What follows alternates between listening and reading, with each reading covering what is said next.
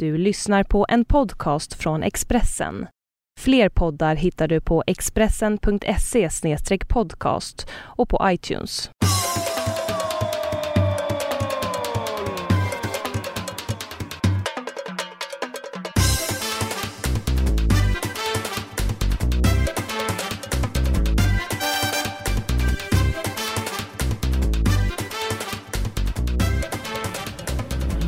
Hejsan alla podden-lyssnare, ni har ju blivit en hel del och det är vi väldigt glada för. Jag och Olsson och nu sänder vi live. Live, det är jävla bullshit. Ja, vi är ju ändå live och vi är ju mitt i smeten. Var ska sleven vara om inte i Båstad? I Grytan. Ja, så Grytan. Ja, heter det Grytan här? Ja, lite grann så. Jag och Olsson sitter på restaurang Pappas som är en del av Peppes Bodeger. Cirka 100 meter från centerkorten som ni kan möjligtvis höra i bakgrunden. Och lite annat sål som hör Båstad till. Det här är första dagen på tennisveckan, Olsson. Och du är på plats. Det känns ju väldigt skönt. Ja. Det här är en turnering som jag aldrig har bevakat. Däremot Thomas Malmqvist, vår före detta sportkrönikör, han såg alltid till att hamna på den här veckan. Han hyrde alltid ett rum ganska nära så kunde han gå ner precis.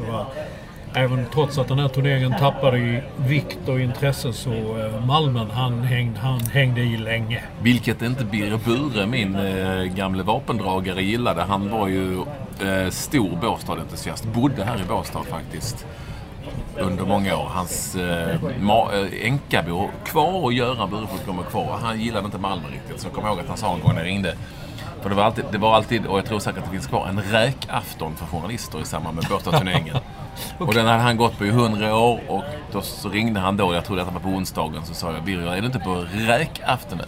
Jag vägrar äta räkor med kräkmedel, skrek han i luren. Och det var då. Jaha. Okay. Så var det på den tiden. Ja, det var någonting där. Jag vet, ibland kunde Malmen också, när nu jävlar, så skrev han någon jättekrönika om Bure och Kvällsposten som jag inte riktigt. Och så skrev Bure en om och så fortsatte det så. Så var det på den tiden. Ja. När det inte fanns bloggar och sånt så fick man använda papperstidningen till den typen av hugg och slag. Ja. Men det som är intressant med turneringen är ju att, som jag brukar säga, alla de 16 direkt kvalificerade spelarna skulle kunna sitta här mitt emot oss om man inte följer tennisen in och ut varje dag utan att vi skulle känna igen speciellt många. Möjligtvis färre, men han är inte ens med. Men då är du ingen. Nej, men han har sagt att han skulle vara med. Fattar du vad jag menar? Alltså, Serena Williams ska vara med i damturneringen, men i övrigt läktarna är fulla här. Ja, men det har ju, men det är väl. Alltså jag var här för något år sedan och träffade någon, käkade frukost här på hotellet och Jonas Arnesson på Svenska Dagbladet bara: nej, är du här? Du måste gå på tävlingen. Och så han fixade på något sätt en akkreditering. Så kom in och det var välfyllda läktare, men det var ju väldigt mycket sådana. Tack så mycket för kaffe. Tack. Det var väldigt mycket. Säga kändisar. Det var den gången var det väldigt mycket fotbollsspelare, vet jag, som tydligen från HIF och Häcken och lite runt omkring så där. Väldigt mycket fotbollsspelare på läktarna. Plus att det var en del sådana som de kända spelarna från Häcken. Ja. Det är en annan sak. Men det var sådana man kan säga tennisfans som inte var här för någon speciell spelare eller speciell match. De var här för tennis. Ja. Men många är här bara för tennis. Men väldigt många hade också sådana här grejer kring halsen där det stod SCB. Alltså alla är ju här på någon sorts konferens och det är väl alla flyttar från Almedalen, som flyttar man hit. Den här ekonomiska makten. Vi sitter alltså på utserveringen på Pappas. Det är lite röster i bakgrunden, men jag tror inte ni stör så mycket av det. Det är viktigt att ni hör oss. Jo, men jag har ju varit här, Olsson, på tennis. Och jag väldigt mycket. Jag bor i Båstad varje sommar. Jag har ju ändå lite svårt för den miljön. Lika svårt som man kan ha för en golfmiljö där jag inte liksom är uppväxt eller är van vid. Det är klart att det är lite nasalt. Det sitter många väldigt uppklädda och dricker rosévin på läktarna och bryr sig inte så mycket om själva tennisen, men vill gärna vara i den miljön. Och det ser du ju i princip aldrig på samma sätt om du går på en fotbollsmatch eller handbollsmatch eller basketmatch eller inte på samma sätt, det gör du. Nej, kanske inte. Jag har varit på så många tennisturneringar i hela världen och det är ju inte riktigt så på andra ställen. Jag vet, den bästa på det sättet var US Open i New York som verkligen var en riktig sån arbetarklass turnering. Det fanns inte alls den förnomen attityden. Det nasala fanns inte? Nej, absolut inte. Det är så här, det är från Brooklyn, men det är ju en annan sak. Men det fanns inte det.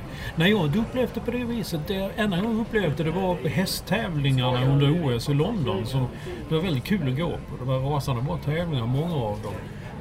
Men framförallt när man gick i, det var inte så de sålde hotdogs eller hamburgare. De sålde ju hummer och ostron och champagne. Det var det de sålde i de här matstånden. Men i de här environgerna, om man får använda ett fint ord, det är en annan miljö än den åtminstone som jag har lärt mig att leva med när jag har gått på idrott. Både yrkesmässigt och när jag var yngre och sådär. Det är någonting annat. Det är ju klart, det är lite Uber. Det är lite segling, det är lite ridsport, det är lite tennis. Lite golf framförallt. Och så är det ju. Och då får det väl vara så. Jag har egentligen inga problem med det. Det jag gillar är att här finns ändå väldigt, väldigt många som går på tennis i Båstad bara för att se det de tycker är bra och fin tennis. Ja, men det var det jag märkte när jag satt där då. Man såg folk runt omkring, de var liksom, de struntade egentligen i vem det var som spelade. Det var liksom, kolla den backhanden och kolla liten... Ja, då sitter han Kjellin. Ja, men förstår du menar? Nej, och jag skrev en krönika här förleden om just det ämnet. Bryr vi oss ens om att vi inte har några svenskar som håller måttet? Alltså herregud, bäst rankade svensken av idag är rankad 508. Fanns det ens på vårt... Alltså när vi ju... Nej, det gjorde det nog inte. Alltså då kunde man ju skratta åt Janne Gunnarsson och kanske han var rankad 122 år. Förstår du vad jag menar? Ja, jag fattar precis. Jag läste också det, men jag har ingen förklaring till det. Den här frågan har varit uppe flera gånger i morgonsoffan i SVT. Vi har talat om det här med tennisen. Jag har ingen förklaring till varför det har blivit på det här viset. När jag bevakade tennis som mest, då var det Boris Becker och 5 svenskar som var topp 6 liksom. Och de slogs med varandra. Det var ju Edberg, Järryd, Nylander, Jocke Nyström var liksom på topp 10-listan i rankingen. Och det kändes som det aldrig skulle ta slut. Micke Pernfors var på några underbara turneringar där han var en fantastisk lirare på många sätt, både på och utanför banan. Så att det var roligt att följa dem. Och då tänkte man när det finns förebilder som Björn Borg då blev ju tennisund. Ja. Men varför följer man inte med tennis nu längre? Började folk åka skidor när Stenmark slog igen? Ja, det gjorde de väl. De i Tärnaby i varje fall. Jag åkte inte. Jag brydde mig inte. Nej, men jag vet inte. Började folk med sjukkamp när Caroline Klüft? Ja, det gjorde de. Det var gud vad folk sprang omkring på gatorna och stötte kular och spjut och sprang så här. Och man såg tjejer tog med måttband.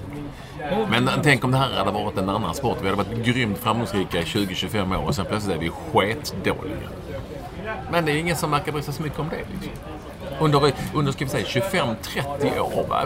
Vi fann tillbaka till Borg mitten på 70-talet.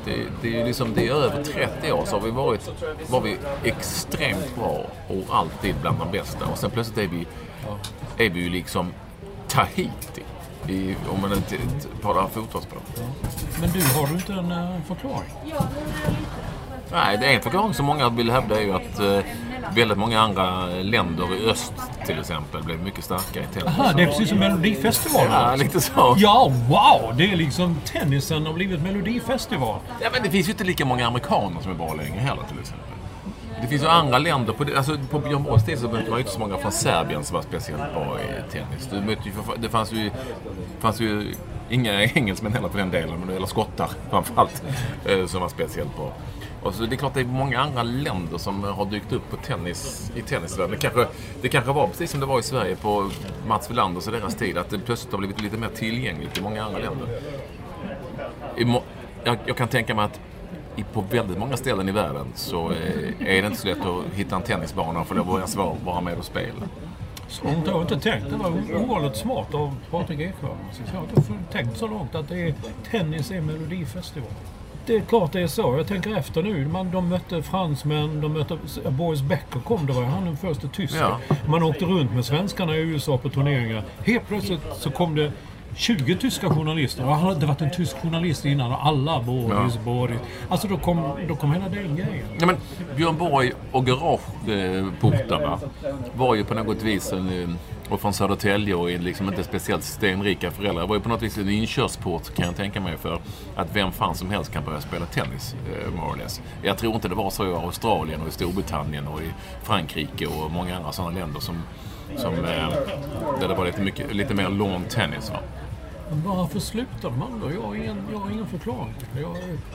Om det nu är i vårt land att det inte kommer fram så många gör så försök. Men när jag kom in i det här gänget, det var med Jonte Sjögren och det som hette Team Siab på den tiden. Ja. Man har ju sedan dess försökt skapa liknande Siab-team därför att man säger att svenska idrottsmän är vana vid att vara i lag. Ja. Och det här är... Men det lyckas väl ändå. Nej, och vi får väl säga att de ändå lyckades med Robin Söderling då. Det får vi inte glömma. Absolut. Nej. Men det var ju inte så att det blev en Robin Söderling-feber. Nej, men för bakom Robin Söderling finns det ju ingenting. Och alla de här namnen som jag har hört, bland det där Daniel Berta och det var för många, och han är så bra. Det kommer att bli så himla. Han är så jäkla bra. Va? Nu är han 20 år och ingenting har hänt. Så att någonting händer väl någonstans. Men vi är inga tennisexperter. Vad heter han? Vinci Guerra, som jag också skrev väldigt mycket om. Han skulle få ett wildcard hit, tror jag. Och han är fortfarande en av de bästa svenskarna. Skulle man ta ut ett Davis Cup-lag då så är han med. Ja, nu är det Marcus Eriksson. Jag talar om Marcus Eriksson. Loverboy. Ja, Loverboy. Ja. Men det är inte Loverboy som är 23 år och rankad bäst av alla svenska tennisspelare. Nej, men okej, gå in på bordtennis då. Har vi inte varit bäst i världen där också? Vi fortfarande är... Men vi är inte så usla som vi kan hänga med i pingis-EM och ta någon... Alltså vi är ändå okej. Vi får inte glömma han Robert Lindqvist som är dubbelspecialist som ändå är väldigt bra såklart och högt rankad. Men alltså vi är ändå okej. Och pingisen har väl efter JO och Äpplet och dem, sen så kom det väl inte fram någon jättestjärna. Jörgen Persson och JO och Äpplet, det var väl dem. Men varför kommer det inte fram? Jag har inga förklaringar till varför, men jag tycker det var kul att få svar på den frågan. Varför är det så här? Jag menar, det man säger alltid, alla behöver en bra förebild. Björn Borg var väl den bästa man kunde ha. Alla började spela tennis. Ja. Och det kom en hel våg, som man då sa. Det här är i vågskvalpet efter Björn Borg så kommer detta. Men sen slutade det plötsligt. Tyckte unga människor inte att det var roligt att spela tennis längre.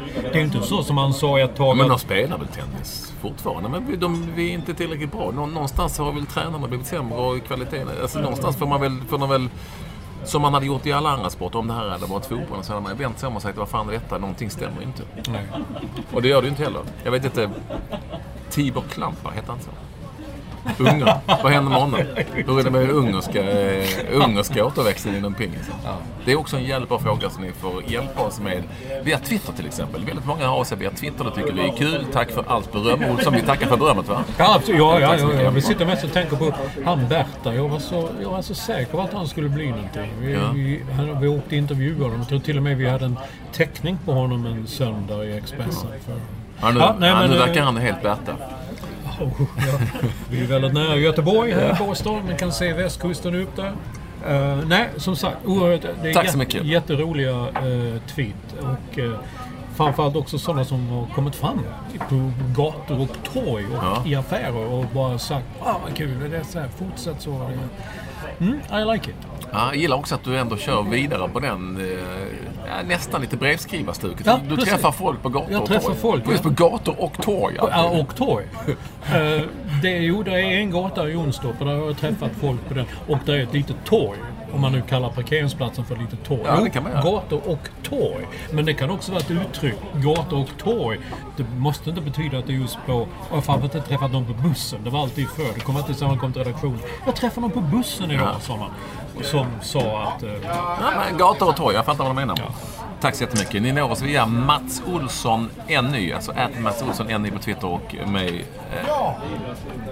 haffar du via @ekvall med W på Twitter.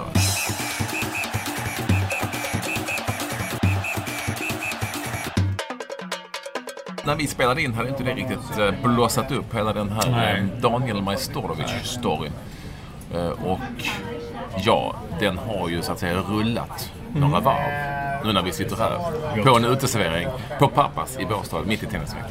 Jag tror inte att vi har sett slutet på den storyn än, om man säger så. Och kanske när detta väl går ut i etern så kanske har vi sett nya kapitel. Men där vi sitter här och nu, vad säger vi? Vad är det som händer?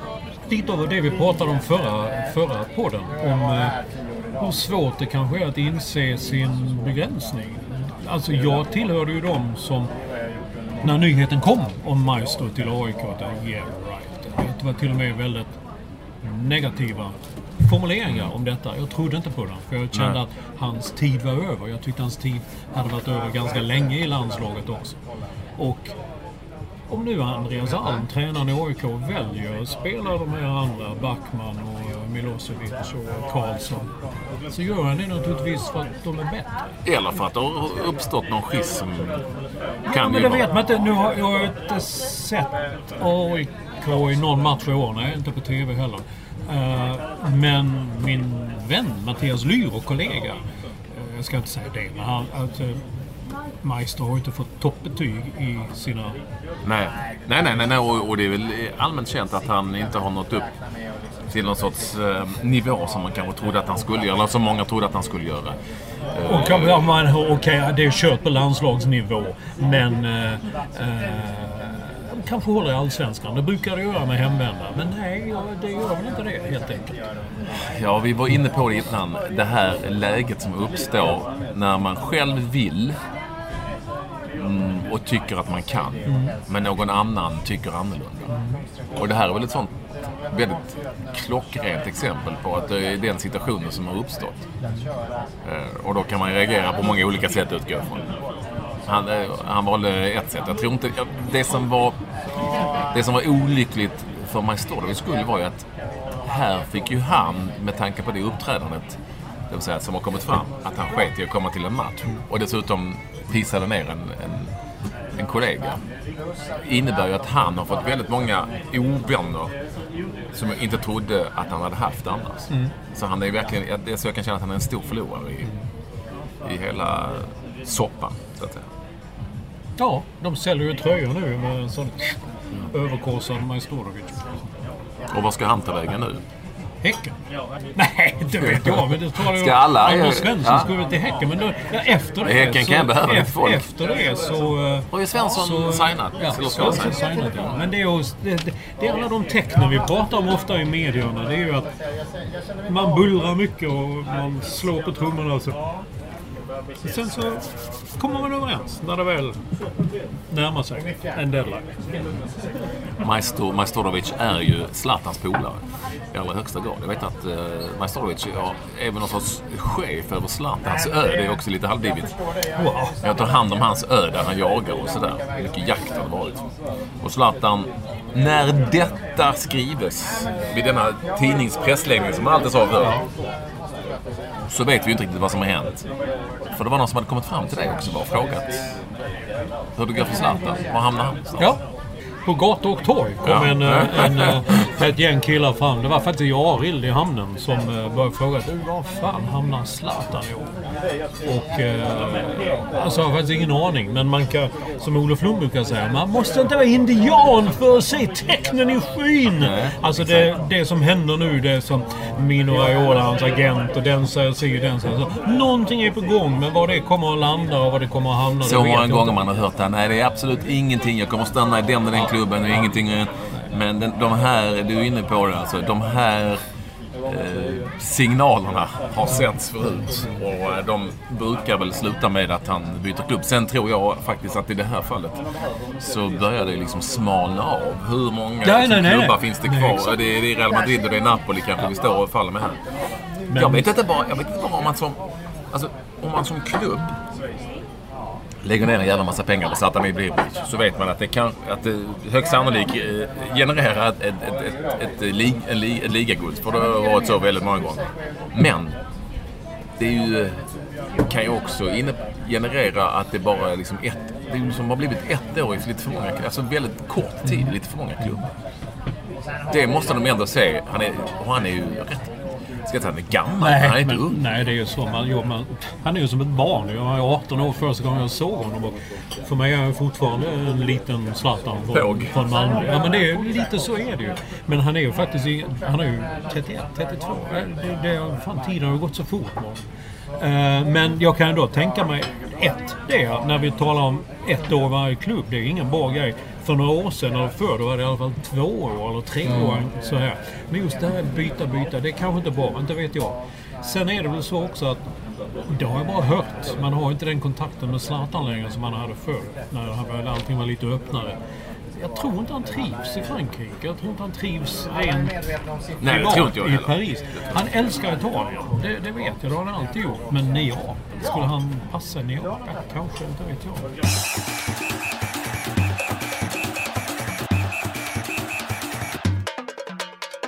Fotbollsspelare nu för tiden, precis som Zlatan, har ju starkt självförtroende, vilket jag fick uppleva när jag är inne på veckans tweet.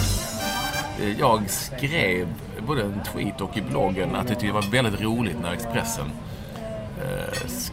ringde runt till lite olika spelare för att höra vad de tyckte om just Majstorovic. Och jag vet inte riktigt vad idén var, om det skulle vara spelare som var vana att sitta på bänken eller så. Men det blev lite humor när spelare som Peter Nyström i Halmstad bollklubb och vad de nu hette, vissa av dem hade jag nästan aldrig hört talas om, Stefan Larsson som inte har spelat en match på evigheter i Elfsborg och så vidare. Vad de tyckte om Majstorovic. Jag tyckte det var lite roligt. Det var kanske grejen att... men de kunde ju ta... För att jag såg det... Men sen visade sig att det var ju spelare som inte ens var i närheten av bänken. Och jag skrev en tweet om detta och då fick jag ett svar från en av dem som hade blivit uppringd och som glatt hade svarat på vad han tyckte om Majstorovic. Och det var William Lundin som då, ska inte säga spelare för jag tillhör Gävle. Han skrev i tweeten, jag såg hej ditt snöre, jag såg din tweet. Avslutade med hoppa in i slaget igen. Ja. Och jag gillar i sig den framfusighet, det självförtroende, den kaxighet och stämma spelare, dessa unga nya spelare. Så det får man ändå ge honom, det är en bra tweet. Sen hörde till saken att William Lundin, som inte ens visste tillhörde Gävles trupp, han har haft lite skadeproblem. Har alltså spelat 0 allsvenska matcher för Gävle och 1 träningsmatch. Det är ändå skönt att veta vad han tycker om Majstorovic. Det är faktiskt... Och där hittar ni ju Expressen en kille som får hittat... Ja, precis. Jag menar, det är ju så det har varit. Det är ju nästan som allting som händer i politiken, i samhället, i sporten, så tänker man, vad tycker William Lundin om det här egentligen? Det är så man vill ha. Jag menar, Almedalen, vad tycker han om... Varför ringde ingen om Löfvens tal till William Lundin? Precis. Men det är ju det man vill veta. Nej, det är ett krav jag tycker man kan ställa på Expressens sportredaktion. Alltid höra vad William Lundin tycker. Jag som inte har semester då egentligen och bara såg det där bandet med alla som uppringde och intervjuade och tänkte att okej, de har inte fått tag på någon. Det var min enda tanke. Det var så förmodligen. Peter Nyström. Ja, nej, men om det nu är så att Majstor är kompis med Zlatan, så kan jag tänka mig att Zlatan säger, fan, du är för bra för det, du ska inte tåla det, du ska inte göra det. Men det kan man säga som Zlatan Ibrahimovic, kan ju säga det. Du kan inte säga det som Majstor, det funkar inte. Framförallt är väl Majstorovic så pass rutinerad och vuxen så att han agerar väl ut efter vad han själv tycker och tänker. Det utgår från att han gör oavsett vad någon annan. Alltså det får man väl ändå tro och hoppas. Och sen så kan ju alla göra fel. Och när han säger att när han ber om ursäkt, vilket han har gjort, så kanske det är uppriktigt. Jag vet inte. Eller så är det bara ett spel för galleriet. Men jag tror inte han spelar så många fler matcher i AIK. Nej, jag tror inte det heller. I kylan som han hamnar. Där finns ju numera, tror vi åtminstone, vid denna upplagas pressledningen, nämligen Özcan vilken man? En av mina favoriter. Absolut. Han har nu alltså sagt upp sig direkt efter den snöpliga förlusten mot Halmstad bollklubb. Och ska då kanske övertalas. Han är ju en man som säkert handlar, vad ska man kalla det? Ja, men då är det sen när jag såg det, okej. Instinktivt. Ja, det här är inte sista ordet, tänkte jag. Jag har varit med några gånger när han också suttit på presskonferenser och sagt någonting. Och sen så, till och med när man kommit ner i omklädningsrummet så har han ångrat sig. Nej, det var kanske dumt att säga det. Men ändå gillar det stuket. Jag gillar att det är inte massa bullshit, utan så här är det, det här var för jävligt. Någon jävel måste ta ansvaret. Jag avgår. Men grejen är att det går ju inte att få grepp om syrianska. Jag har sagt det inför de 2 sista säsongerna, så jag har sagt till sportredaktionen på Expressen att vi ska inte göra något. Man måste göra något insight på syrianska. Hur går det till med... Jag menar, det går ju så många rykten och så många myter har bildats om hur de får betalt om man får ett kuvert med sedlar i handen och stoppa in. Man hör så mycket om detta och de har inga pengar och de har ingenting. Och sen kommer det en massa korvhandlare och kaféägare från Södertälje och Stockholm och omnejd och så pyntar in lite. Och så har de råd att köpa eller låna Sebastian Rajalax eller typ liknande så. Jag tror inte det är så mycket korv om jag ska välja. Nej, kanske inte. Jo, men de säljer, de har ju korvstånd. Ja, okay. Jag vet det. Ja, okej. Jag känner till det. Ja. Du har alltså en insyn? Nej, en väldigt liten insyn. Den mesta insynen är ju Özcan Melkemichel som tränaren heter. Och jag har alltid trott att, herregud, om han slutar, vad ska då hända? Han är ju syriansk. Ja. Han är precis som så många andra är. Henrik Rydström i Kalmar, vem man är med och pratar om förra Anders Svensson i Elfsborg på något sätt. Så jag kan ju inte tänka mig ett syrianska med Conny Karls. Jo, han har säkert tränat. Nej, men jag tror inte... Nej, men han var... Ja, men jag tror assyriska var väl Conny Karls. Viktigt. Nej, men jag tror väl i och för sig att Chabel Tomer har varit väldigt mycket syrianska och nu är han på väg ner i senaste åren. Det är lika mycket han, tror jag, som har räddat syrianska. Men han personifierar klubben på något vis och känns som ett hjärta. Och, det vore synd om han försvann från allsvenska uppåt, men han kanske kan dyka upp i ett annat lag. Jag vet inte. Om det skulle funka. Nej, men nu, det är precis som det är en sanning. Jag läser någon som bloggade nu skrev här att Djurgården, han är på gång. Alltså Djurgården, Özcan Melkemichel i Djurgården. Ja, jag vet inte. Jag kan inte... Var inte det Lund som ska med? Jo, det var tidigare, men det har stått nu. Det stod senare, jag läste det i morse igen. Att, Olof skrev det för länge sedan. Ja. Men det har sen blivit en sanning, va? Som det ofta blir när Olof Lund häver ur sig något sånt där. Nej, men... Förlåt. Då är det ju... Det blir lätt en sanning sen, va? Alla säger han är öronmärkt för Djurgården. Och jag undrar om man verkligen är det. Och jag vet nu inte. Jag har inte tillräcklig kunskap om Özcan Melkemichel som tränare. Hur han är.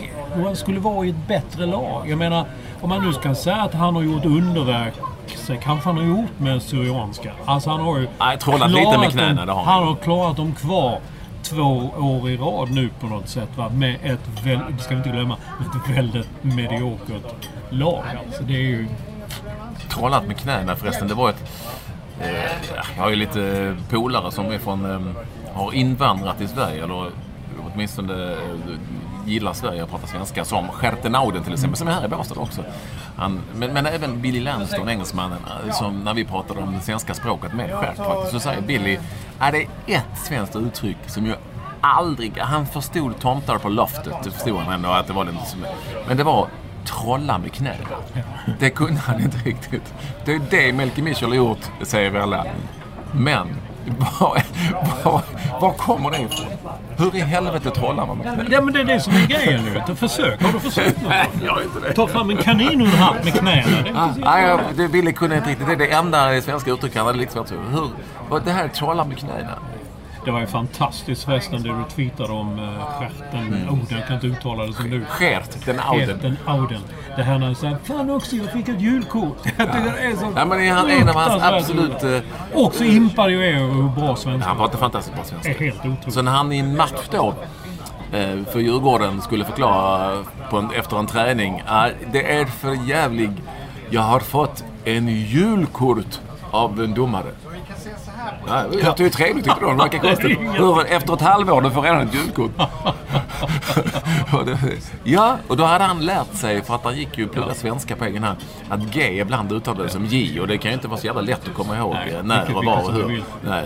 Och då julkort. Men nu fällde han ett par jävla fina nya uttryck. Det var ju dels, vi pratade om inbrottstjuvar, och då sa han, om det kommer en inbrottare. Ja, det är ett jävligt bra ord. Ja, det är jättebra.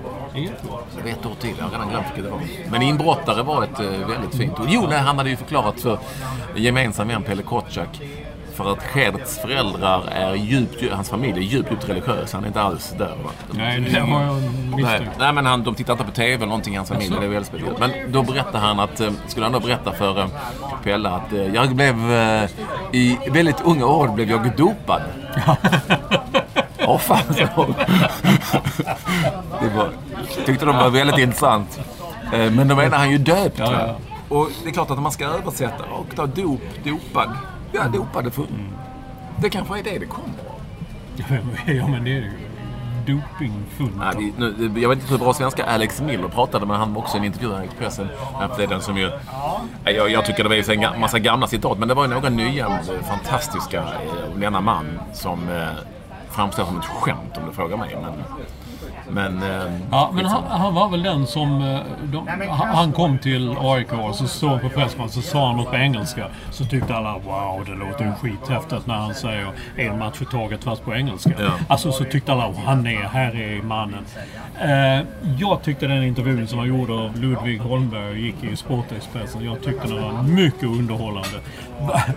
Vad var det sen vad hans kvaliteter som tränare var, det vet jag inte. Jag dessutom tror att han en del sanningar han sa om AIK som förening, de som jobbade i föreningen på den tiden. Jag menar, där fanns ju en del som jag inte hade minsta förtroende för. Men det sades såklart en hel del sanningar där, men jag tyckte det är synd att han skulle pissa på en massa spelare och den var värdelös och den är helt kass och den är och kallade Bojan Jordi för ett annat namn och sådär. Jag menar, det är ju inte Pep Guardiola vi pratar om. Han sitter just nu i Spanien och inte haft ett jobb på flera år och det finns ju ett skäl till det. Eller hur? Så jag menar, och därför och att sen var det ju intressant det här med att frugan trodde de skulle bo på Strandvägen. Vi hade kompisar och hälsade på dem. Jag var helt säker på att vi skulle få en sån lägen igen.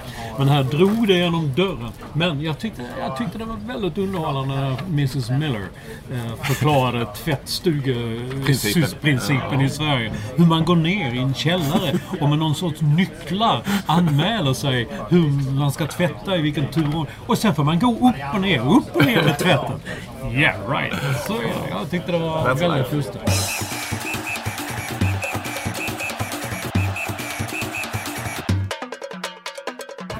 Vi som jobbar på TV4 får inte lov att säga dam-EM, men vi har ju inte anställt så jag säger dam-EM idag. Man måste säga EM-fotboll. Men jag säger som alla andra, dam-EM. Jag tycker inte det spelar någon roll egentligen. Men det stundas ju ett sånt mästerskap. Det ska bli kul, intressant. Tycker jag väldigt många. Du ska på match. När det här skrivs eller berättas är jag på väg till Göteborg. Typ om ett tag, om en stund, om en dag. Så när det här kanske läggs ut och ni lyssnar på det så har jag redan varit på en match. Då har vi redan mött Danmark. Ja. Och ska vi då göra ett par olika versioner av lite beroende på hur det har gått? Som man gjorde förr. Ja. Eller ska vi... Nej, det behöver vi kanske inte göra. Nej. Du vet du det? När man gjorde Calgary och sådana under NHL. Ja. På den tiden då hade man inte datorn när man skrev på skrivmaskinen. Så läste man in i förra matchen. Ja. Och sen så sa man då version 3. Beroende på om Håkan Loof gjorde mål eller ej, hur det gick. Been there, done that, så att jag vet inte vad jag menar. Det som är väldigt intressant med det här mästerskapet är ju, förutom att det är då på hemmaplan, det är stort intresse. Det är lite lavat, som jag tror jag säger på skånska, för att Sverige ska gå väldigt långt. Det är ju att vi har en förbundskapten som är, tillsammans med Lotta Schelin såklart, men ändå är förbundskaptenen som syns mest, pratas mest om och hörs mest. Nämligen Pia Sundhage. Som jag tror aldrig någonsin vi har varit med om i något svenskt fotbollslandslag överhuvudtaget, att en förbundskapten har varit så. Nej. För, alltså det är ju liksom lagets stjärna. Om det sen är bra eller dåligt har jag ingen aning om. Men nu tar du min krönika, min inledningskrönika tar du ifrån mig nu. Jag hade precis de orden. Jag har aldrig varit med om att en förbundskapten har varit större än laget. Alltså. Jag beklagar. Ja, nu får jag skriva något helt nytt. Ja. Jag kan gå på den här jävla veckan i Halmstad istället där de kastar spjut. Det var inte meningen då, så jag visste inte att du skrivit... Jag har inte skrivit den än, men man tänker ju lite i förväg att det... Ja, men det dribblar till orden lite grann så det blir exakt likadant. Men vad tycker du om det? Ja, det säger jag inte. För då har jag ingenting att skriva i tidningen. Då snor du väl det. Nej, vad jag tycker om det är att hon sätter sig i hon har blivit satt i en situation som är otroligt utsatt. Skulle det gå åt helsike för Sverige, vilket jag inte tror det gör nu, för det är som du säger, det är lävet, det är gjort så att Sverige ska ha en ganska lätt resa. Det känns som en enkel resa till en semifinal åtminstone. Sen kan du börja spela om det där kanske. Och om det skulle gå väldigt illa så det är ju hon själv. Det är ju hon i så fall som åker. Det är ju inte laget. Eller... Nej, men hon är väl så pass stark så att man nog ändå kommer att inse att det här laget kanske inte var så bra. Jag vet inte. Jag vet inte alls. Det som är intressant är att hon, eller förbundskaptenen då, är ett så extremt starkt namn i det här laget. Egentligen. Ja. Och nu kastar man bort en kille som inte ens visste vem det var, som var assisterande tränare. Ja. Och då gjorde man en stor grej av det. Såklart, som sagt, jag hade aldrig hört talas om. Nej, inte jag heller. Eller det hade jag väl kanske, men lite som Marcus Eriksson. Överborg. Nej, tennisspelaren. Sveriges bästa tennisspelare. Nej, men jag har aldrig talat om det. Jag har faktiskt ingen aning. Jag tror inte heller att när ett lag har kommit så här långt så är det som ett självspelande piano. Nu rullar det på liksom. Jag tror inte att svenska damlandslaget i fotboll stod och föll med B.O. Jakobsson. Nej, jag tror det står och faller med Lotta Schelin faktiskt. Ja, men det. Där har du en annan inledning på en krönika, du kan ta den. Ja. Men den kanske inte är lika rolig. Jag ska nu tassa likt en katt kring väldigt het gröt. För att jag läste en artikel, Johanna Reimers tror jag gjort den. Intressant. Och jag har varit och rotat innan och det är lite farligt. Men jag menar inte så illa som folk vill tro. Pia Sundhagen i den här artikeln beskrevs under en uppvisning som hon hade när hon umgicks och deltog och spelade för Proletären, idrottsföreningen, som ju har otroligt starka band med det kommunistiska parti i Sverige. Och det har jag egentligen inga som helst problem med, att man har åsikter, och jag tycker bara det är bra att man har åsikter, i det här fallet politiska åsikter. Men om det här hade varit Erik Hamrén som hade uppträtt eller spelat inför eller jobbat för säg någon annan politisk parti eller någon annan politisk organisation som har väldigt starka band till något politiskt parti, oavsett vilket, om det hade varit moderater eller socialdemokrater eller kommunistiska parti eller huva knäppjökarna i SD. Hade inte han då hade han kunnat göra det? Det är klart han hade kunnat, men han hade nog fan fått veta av att han levde. Det är nog så. Och det är mycket möjligt att herr Nilsson, ordföranden i förbundet, hade tagit honom i örat. Som han är väl socialdemokrat? Ja, men det var ju Lars-Åke också. Nej, men har varit dessutom aktivt arbetande för partiet. Ja, väl herr Nilsson, va? Ja, skitsamma. Jag tycker bara att det är väldigt intressant. Jag tycker det är rätt att hon får lov att göra det utan att hon halshuggs. För att man ska få lov att tycka och tänka som man vill. Jag tycker man ska hylla det på något vis. Men du säger hon i Johanna Reimers intervju också, så säger hon det att det är kanske så, men du skiter jag i. Så. Och det är väl också lite, det är väl så Pia Sundhage är. Sen kan man då tycka, jag vet att du har inga vänstersympatier på det viset. Jag tycker yes, Pia är rätt. Kanske inte att spela med Bernt Andersson och de där andra gamla proggoffen från Nynningen, så det är väl... Nej, jag vet inte. Vad vill du komma? Så vill du förbjuda henne? Eller vad ska nej, jag säger det. Nej, jag säger bara det. Jag säger bara att det är intressant att följa den typen av... Hur blir det om det går illa åt helvete? Alltså, det är intressant att följa den debatten för att och man ska aldrig jämföra, men hade någon annan kommit undan med det på samma sätt. Och jag säger inte att jag säger att det är bra att hon, nu gör jag citattecken med bägge fingrarna här, att hon kommer undan med det. Sen får vi inte glömma att kommunistiskt parti är ju ett parti långt ut på den vänstra skalan. Ett ytterlighetsparti. Men skitsamma. Ja. Hade någon annan kommit undan? Alltså det beror på vad man har. Hjärtat sitter till vänster, säger man, utom på dig, Kalle, som du plånboken på den sidan. Nej, men oberoende av vad man har för politiska åsikter. Nej, men det är lite så. Jag går inte igång på det, men det är klart, Erik Hamrén hade kommit och sagt, och jag ska nu, Jimmy Åkesson ska följa med på landslaget här och jag ska gå och träffa de stålarna och tala på deras möten och sånt. Då hade jag gått igång och sagt att det ska för fan inte Erik Hamrén göra. Men det beror nog mer på att jag tycker det är fel att röra sig med. Om de går, Lars Lagerbäck går och pratar på ett socialdemokratiskt möte, eller Roland Andersson gör det, eller hur nu en går, så har jag nog inte reagerat. Men om Erik Hamrén hade sagt så här: idag ska jag gå och prata och jobba lite för kommunistiskt parti. Det hade varit okej. Ja, för mig hade det varit det. Alltså detta gjorde hon ju också som... Det var ju på hennes fritid. Var det inte det? Jo, det här var ju hon spelade och så det hade ju självklart. Jag ställer bara frågor här. Jag dömer ingen. Alltså, jag tycker att du har en väldigt dömande ton. Nej, det är du som har en dömande ton för att du dömer ut någon som skulle i så fall göra någonting för ett parti som 10% av svenskarna går och röstar på. Ja. Det skulle jag verkligen. Ja, och det skulle jag också göra. Det skulle nog väldigt många göra. Men då har vi bestämt det för att vi tycker illa om just jag erkänner det. Men det jag sa precis. Jag erkänner det. Att jag gör det. Jag har inte lika mycket problem med vänstersidan som de stålarna. Så jag vet inte om det här är vänster. Kommunister är vänster eller bara vänster. Kommunism är väl mer än vänster. Men samtidigt är ju Pia Sundhage är en obekväm typ. Jag menar, tänk själv om att George Bush ringer och säger ni måste komma till Vita hus. Nej, inte jag. Jag skiter i det. Barack Obama, nej, inte jag. Alltså så obekvämt det är att säga det i USA. Det kommer ju undan också.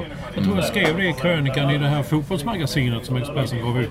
Att komma undan med det där i USA.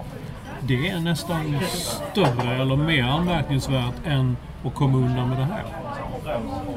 Jag förstår vad du menar. Vad vi kommer fram till här, och vilket ju är det mest intressanta, det är att i dagsläget har Pia Sundhage en så pass stark position och så pass starkt namn och förmodligen integritet att hon står liksom oskyddat och högt över väldigt många andra när det gäller att så att säga nagelfaras exempelvis i media.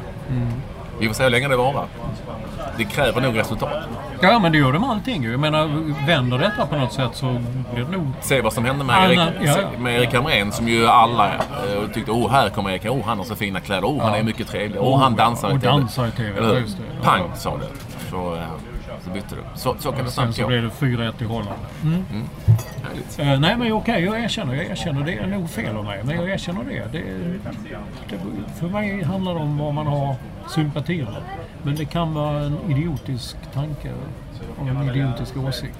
Samtidigt tycker jag det skulle vara tråkigt om alla bara skulle bli sådana här strömlinjeformade. Ja, men det håller jag med om. Men då det är fortfarande så att det är okej att ska jag säga, ha sympatier hos kommunister än att ha det hos den falangen som är längst ut i höger. Ja. Det handlar ju mer om vad man har sympatier då. Vad jag tycker om det. Men sen, om det finns en princip att en förbundskapten inte ska få uttala. Men så tycker inte jag det ska vara. Jag tycker inte det ska vara så. Jag tycker man ska få lov att vara som man är. Men jag tänkte, vi hade ju Röde Ruben när han spelade i... Men han var inte förbundskapten. Nej, men han var ju en förebild för ungdomar. Nej, de sket väl Röde Ruben. Det var så många andra som gick långt. Till och med Stig Fredrik som gick före Röde Ruben. Men jag tycker nog ändå att jag tycker det är positivt att en person i idrottsrörelsen vet så pass mycket att hon eller han kan uttala sig. Så många man läser om så säger nej, jag är inte intresserad av politik. Jag bryr mig inte om det. Jag har inte satt mig in, det får vara som det är. Jag är inte intresserad av politik. Jag kan inte om politik. Och sen när man väl börjar prata med dem så kan de ju visst hur mycket som helst. Det är som du i musik. De kan. Jag kan ingenting om musik. Nej, jag kan väldigt mycket om bio. Så jag såg den här Lone Ranger. Det var en max 3 getingar med, jag tänker på. Det var Pirates of the Caribbean fast i västern med lite tåg och lite hästar. Med tåg och hästar och så sköt de hela jävla tiden. Det var inte riktigt min grej. Men det var på en biopremiär. Jag vet att du tycker inte man ska gå på biopremiär. Nej, men det är samma sak igen. Folk får göra det med jag. Men jag har också blivit inbjuden till. Jag gick aldrig. Jag vill hellre gå när klockan 11 om förmiddag när det inte är någon människa i salongen. Man kan gå i lugn och ro och sitta tyst och fin och inte ha en massa andra människor. Men du går ju och njuter av det och liksom... Vänta nu lite här vad jag kommer till. De jag hatar, det är de som... Eftersom jag också har stått på andra sidan och när jag var yngre man skulle ta bild. Sådana som hastade in i salongen och inte ville. Men vad fan? Nej, men då varför går de hit då? Nej, de får gå klockan 11 på förmiddagarna i så fall. Och det är oftast människor som Mona Sahlin och sådana där som har råd att betala sina biljetter. Och det skulle jag också. Det handlar väl om olika saker. Jag går på 2 eller 3 filmer om året. Ja, dels för att jag har tid och möjlighet till det. Och sen är det ju bekväm. Jag tror det är mer en bekvämlighetsgrej. Man får en inbjudan, man skickar ett mejl när jag kommer. Och nu kommer min mamma här också. Och sen så Och sen så går man helt enkelt på den där. Jag tycker inte, i mitt fall är det inte konstigare än så. Sen så var jag på såg på Heron City här förleden en bia också. Faktiskt Baksmällan 3. Det var inte jag som valde film. Det vill jag verkligen poängtera. Så det gör man väl också. Men mer en beklädnadsgrej. Det är ju lite fjantigt och töntigt egentligen. Nu när du tog upp det här för veckan tänker jag att det är ju rätt jävla töntigt att gå på det egentligen. Men du får en inbjudan och så på den och så går det. Och så får du se filmen först, det är också. Ja, det kan vara det. Det kan vara en grej.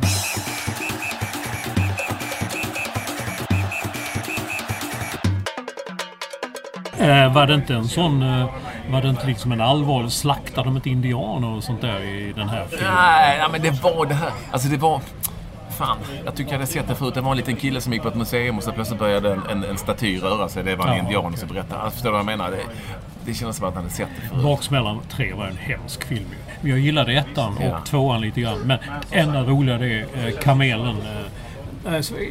Giraffen, ja. När han kör där liksom. Och när han försöker förföra Melissa McCarthy. De är lika stora, tjocka bägge två väldigt roliga scener. Men den är en svag 2. Ja. Nej, inte det. Alltså, det är rätt. Jag kan ingenting. Men Lone Ranger är ju, alltså trailerna plockar ju oftast de bästa grejerna. Jag älskar när Tonto, det vill säga Johnny Depp, pekar på hästen. Och hästen står i ett träd. Hur den har kommit upp vet jag inte, så här. Something seriously wrong with that horse. Ja, jag vet, och det är en vit häst. Men den är lite halvrolig. Men den är hans karaktär och roll i filmen är ju Pirates of the Caribbean. Ja, det är fast klart. Han är en jävla samma. indian. Ja. Eller han är en indian. Han är en indian. Native American. Ja. Indian, det var en gammal svensktoppslåt som handlar om indianer. Ja, då sa den tappre sista mohikanen. Vilda västern är den som förut. Jo. Hej, du gamla indian. Det var en tåglåt också. Tåg. Gamla, fina, kära, tåget. Ja. Tuffast är du lugn när visslan ljöd. Hallå, det gamla indian säger. Gamla, kära, tåget. Någonting sånt där. Ja. Minns du den? Okej, ta en Nu beställer Olsson med sin 3:e cappuccino den gång. Nej, men någonting sånt löd. Det gick väl låten. Ja, det kommer jag inte ihåg. Men däremot när vi talar om dina gamla... Det var inte Paul Paljett. Nej, vad det skulle komma till nu. Dina gamla hits. Vi visste ju inte riktigt vad... Jag sa då att Paul Paljett sjunger i dansband. Men Mats Ingels bland många andra har tweetat och sagt att Paul Paljett är numera begravningsentreprenör. Och det stämmer. Jag googlade honom. Han är begravningsentreprenör nu. Så går det när man jobbar med Bert Karlsson. Där hamnar man till slut. Man gräver gravar. Men ringer han då till någon stackare då, så jag beklagar, hej, det här är Paul Paljett. Jag beklagar sorgen, men... Ja, hoppas han har bytt. För begravningsentreprenör ska väl heta Lars Andersson, eller vad heter begravningsentreprenör? Nej, jag vet inte, men vi vet ju sådana som kommer och lagar däck. De heter Janne. Ja, han som kommer och fixar heter Janne. Ja, men det gör jag. Jag har kollat nu också i trakten, alla heter Janne. Ja. Jag tror fan inte att begravningsentreprenör heter Paul Paljett. Och inte Janne heller. Jag är inte så säker på att den låten heller var en Paul Paljett-låt. Nej. Men om det är någon som vet vilken det är, så är det ju: du tar stigen som går genom skogen och som leder till dansen på logen. Och jag säger inget mer, tror säkert du mig ser nästa lördag på dansen nere i byn. Det kan ha varit Paul Paljett. Nej, jag tror inte. Paul Paljett var ju lite mer. Han var ju så det glam och rock. Det var en sån typisk Bert Karlsson-produkt. En Galne Gunnar. Det var inte sån glam. Tweet och sånt. Jo, men lite med glitter och glam. Så därför han hette Paul Paljett. Men det var ju liksom lite Galne Gunnar och lite fel. Ja, jag är inte helt säker på att... sitter med en telefon här, så ska vi se om vi inte hittar något Paul Paljett och se... Glamrock vet jag inte vad det verkligen är. Typ en sån lågbudgetvariant. En Galne Gunnar-variant på glamrock. Rosa Körberg och Paul Paljett talar ut, det är det första jag får. Ja. Don't Cry in the Sunshine. Är den Flyg med fjärilflyg? Nu ska vi höra om det här är Paul Paljett. Om det här är glamrock. Och herregud.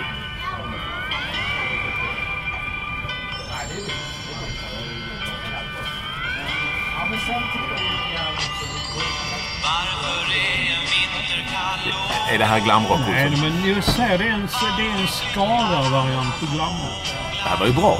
Ja, jag vet inte vad ser man inget av all den färg som hör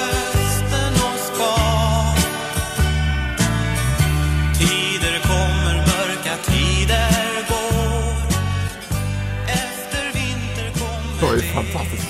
Men har du någon veckans förresten? Nu har jag faktiskt, eftersom vi sitter här så har jag veckans vits. Jag kan inga vitsar alls, men när jag var här för några år sedan och käkade frukost på hotellet som heter Skansen, va? Det stämmer. Skansen, ja.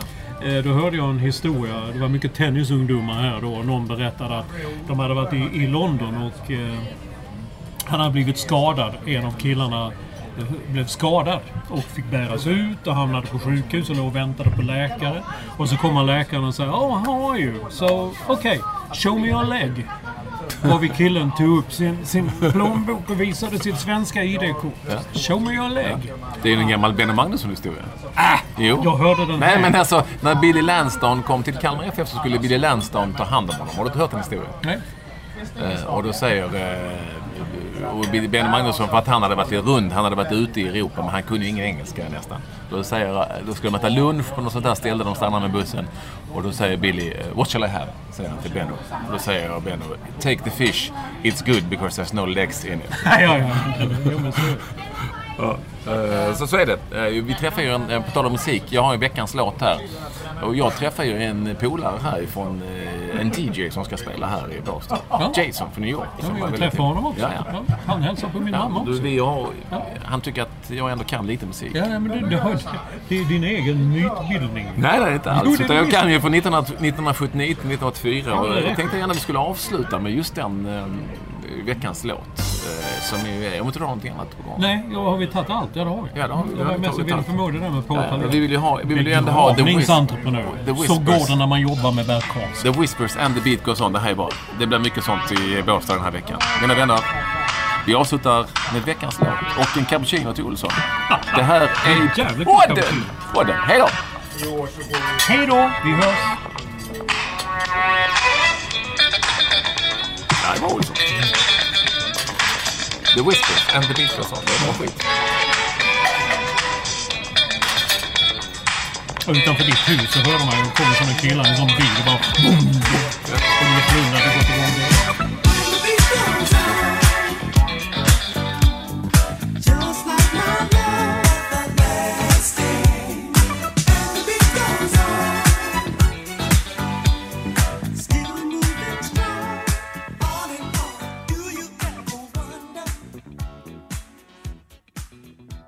Du har lyssnat på en podcast från Expressen. Ansvarig utgivare är Thomas Mattsson. Fler poddar hittar du på expressen.se/podcast och på iTunes.